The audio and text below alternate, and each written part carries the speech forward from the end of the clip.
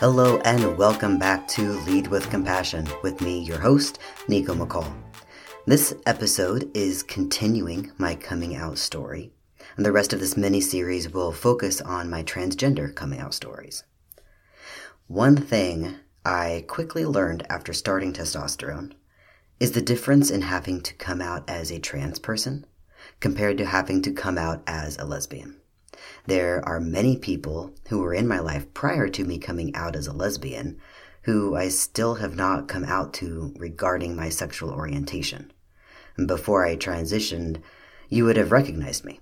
I didn't have to come out to you for you to know how you knew me. Plus, my MO is to quietly fade into the background if it's been a long time since we've interacted. If you know me from the past, and you fall into the category of me fading into the background, please don't take offense. Many times I'm just not sure how to interact with people from my past since I've transitioned. And now that I have transitioned, people from my past don't just instantly recognize me. I may resemble someone they used to know, but I'm hard to place. That means I have to come out a lot more as a trans person if I want people from my past to know who I am. It was a lot easier when I could just say hello to someone without having to divulge private information. The alternative to coming out so often is pretending that I don't know someone from my past when I see them. Because to them, I am a stranger. I guess I could go up to them and just act like I'm not a stranger to them, like they should recognize me, but that's not my kind of awkward. So I'm left with acting like the stranger they think I am, or the short version of coming out. This short version is an insert awkward coming out story here scenario that has played out many times. Usually it goes something like this. Hi, sorry to bother you. Do you remember insert name given to me by my parents? That question is followed up with my hometown or previous job I worked with them or classes I had with them, etc. They usually respond with, "Oh yes, are you her brother?" To which I respond, "No, that's me. I'm trans. I transitioned to male. I go by Nico now." The responses I get vary, with the most common being shock through lack of initial understanding, followed by a quick recovery. I have had people thank me for letting them know. So far, I have not been met with physical aggression, disgust, laughter, or the other person walking away, which is what I'm playing out in my mind as I approach the person. And I consider myself extremely lucky to be in that position because too many of my trans siblings cannot say the same thing. I am very selective with this process, which may have something to do with my success rate. It is far more likely that I will pretend to be the stranger you think I am. This scenario of the awkward coming out conversation has taken place at my job, in an airport, the grocery store, via text or social media, on the steps of a church, the doctor's office, and at physical therapy. And I still find myself in situations where the other person does not recognize me, which means 5 years into the transition process, I'm still coming out. It's exhausting. The anxiety that hits as soon as I see a person I know who I haven't talked to since before my transition, it stops me in my tracks and stays with me while I decide if I'm going to approach them. If I decide not to tell them, the anxiety lessens, but it doesn't go away until all possibilities of coming out have ceased, meaning we are no longer in the vicinity of each other. If I decide to come out to this person, the anxiety spikes even higher, and usually doesn't recede until I'm walking away from them. continuing to be in this position 5 years after beginning just adds to the exhaustion. It has gotten easier over the years. My anxiety doesn't spike quite as high as it used to, and my self-worth no longer has anything to do with the other person's response.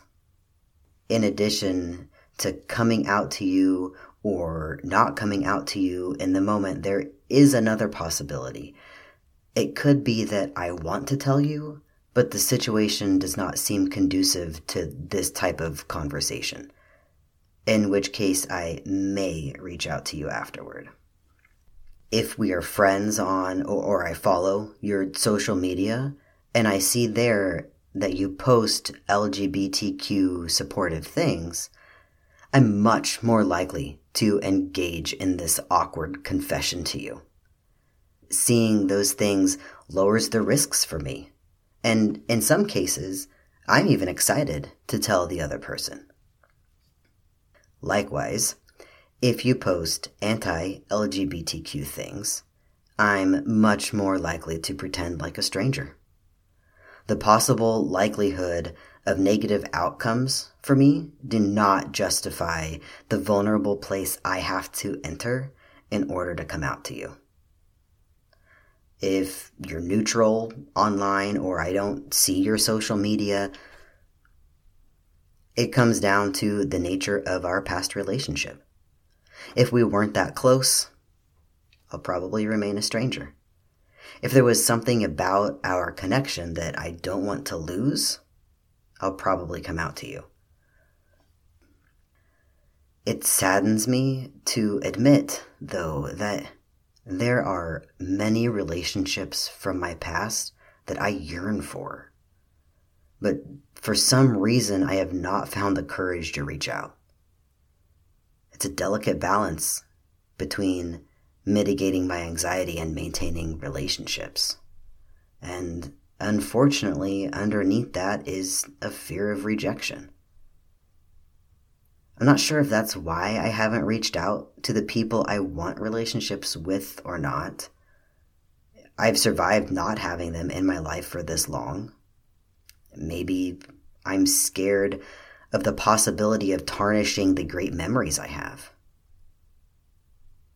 Either way, this vetting technique I created makes me sad. I wish I could say I'm in a place where I could tell anyone about my transition, not ever pretend to be a stranger. A goal for my future self, I guess. If you're not part of the trans community, I hope you're beginning to see how vulnerable coming out is for us, as well as for the larger LGBTQ community. As awkward and as anxiety-inducing as these moments have been for me, they don't compare to the emotional roller coaster of coming out to the first people at the start of my transition. Back then, there weren't physical changes, so it was harder to explain to people. Or they gave me support, but were weirded out when changes started to happen. And let's not forget the depression I experienced. It was so tempting to just leave everything and start over somewhere new where no one would know me. My son and immediate family is all that kept me from doing that. At the beginning of my transition, shortly after I started testosterone, but before seeing many physical changes, I planned my first intentional coming out session. I planned to come out to a few people at the church I was attending at the time. If I remember correctly, it was no more than 4 people, I think, all of whom were open about their support for the trans community. So there were no doubts on my end about how the meeting should go. Leading up to this moment, I was active in the church, open about being a lesbian, and a leader on the church board. I was well aware of the people next to me in the pews who did not support the LGBTQ community, or who did claim general support, yet were against holding same-sex weddings. I asked a small group to meet me at the church. I'd already spoken with the pastor, and she was there for support. This first time telling people I was transitioning was basically my test run. They weren't family, so I didn't really feel a need for their approval. I was building my support system. A team that would mediate between me and other people at the church who may not accept my changes so gracefully. And a team that would answer questions other people had, that I was too emotionally exhausted to answer. Back then, it took everything I had to leave the house. I had no reserves left for the inquisitive people. So I told these few people about my transition and told them what I needed their help with. Even though I selected the group carefully and had a good idea of how they would react, I was nervous. Thinking back to that day, I don't think I was nervous about their reaction, whether or not they would support me. I was nervous about exposing myself, terrified of exposing myself. My first reaction to the threat of vulnerability is to retreat into my hard-to-access cave, which doesn't pair well with my deep desire to be seen by others.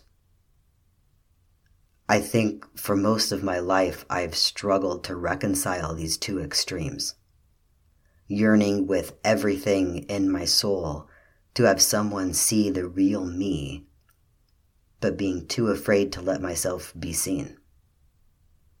And I don't think I'm the exception.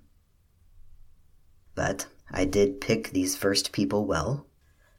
They responded exactly how I expected, supportive, honored to be trusted as part of my process, scared for me and the journey I was embarking on. In that moment, I don't think I even needed them to say anything. We could have all just sat there in a circle holding hands and being present with one another. Wow, it's been a while since I've thought back to that moment. It reminds me of another moment from my past. Pre-transition, before coming out as a lesbian, I was living in Austin and taking vocal lessons from an amazing woman and vocal artist, Donna Menthal. I was about to move back home, and it was our last session together. At the end of it, she stopped everything and just sat there looking at me. I was so uncomfortable. I had no idea what she was doing. When I asked, she said she was just being present with me. I could not access that back then. I couldn't even be present with myself. Letting myself be seen was too scary. For years after that moment with Donna, I would occasionally close my eyes and be back in that room with her, sitting with her and myself. Eventually, I was able to reach out to her and thank her for that moment of pure acceptance. And that's what coming out is. Opening myself up to be seen by someone else. Reliving one of my greatest fears over and over in order to live out the deepest desire of being seen. What it feels like is being willing to lose the relationship in front of me in order to live authentically. Especially at the beginning. I was taking my deepest, darkest secret and exposing it to people. Like this one piece of me could ruin every relationship in my life. That sounds drastic and overly dramatic, but that was my mindset. I had been in the LGBTQ community for over a decade when I came out as trans. In that time, I'd met a lot of trans folks who lost jobs, family, friends, just because they transitioned. and I was no longer living in a large community that I knew was supportive.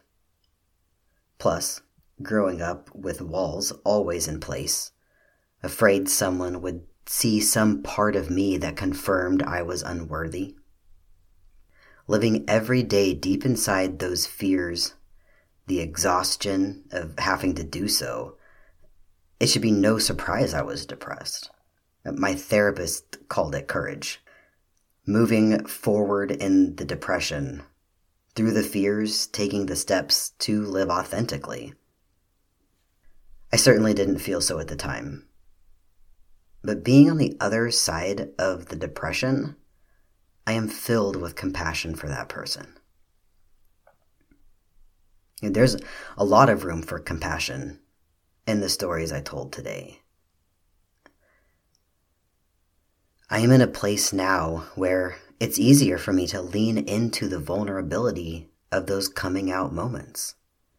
I can recognize the part of me back then that was scared that the truest part of myself would leave me stranded, wanting to run away from it all to beat the rejection. I can see that person with compassion and no judgment. The moments in my life today when I come out to someone new, either from my past or someone I've known a short time, are easier to get through. The anxiety is still there, but to a lesser extent, and I have no self-judgment. If I choose the easy route of staying a stranger or I come out to someone, I'm okay with the decision. There's no shame in choosing the easier path sometimes.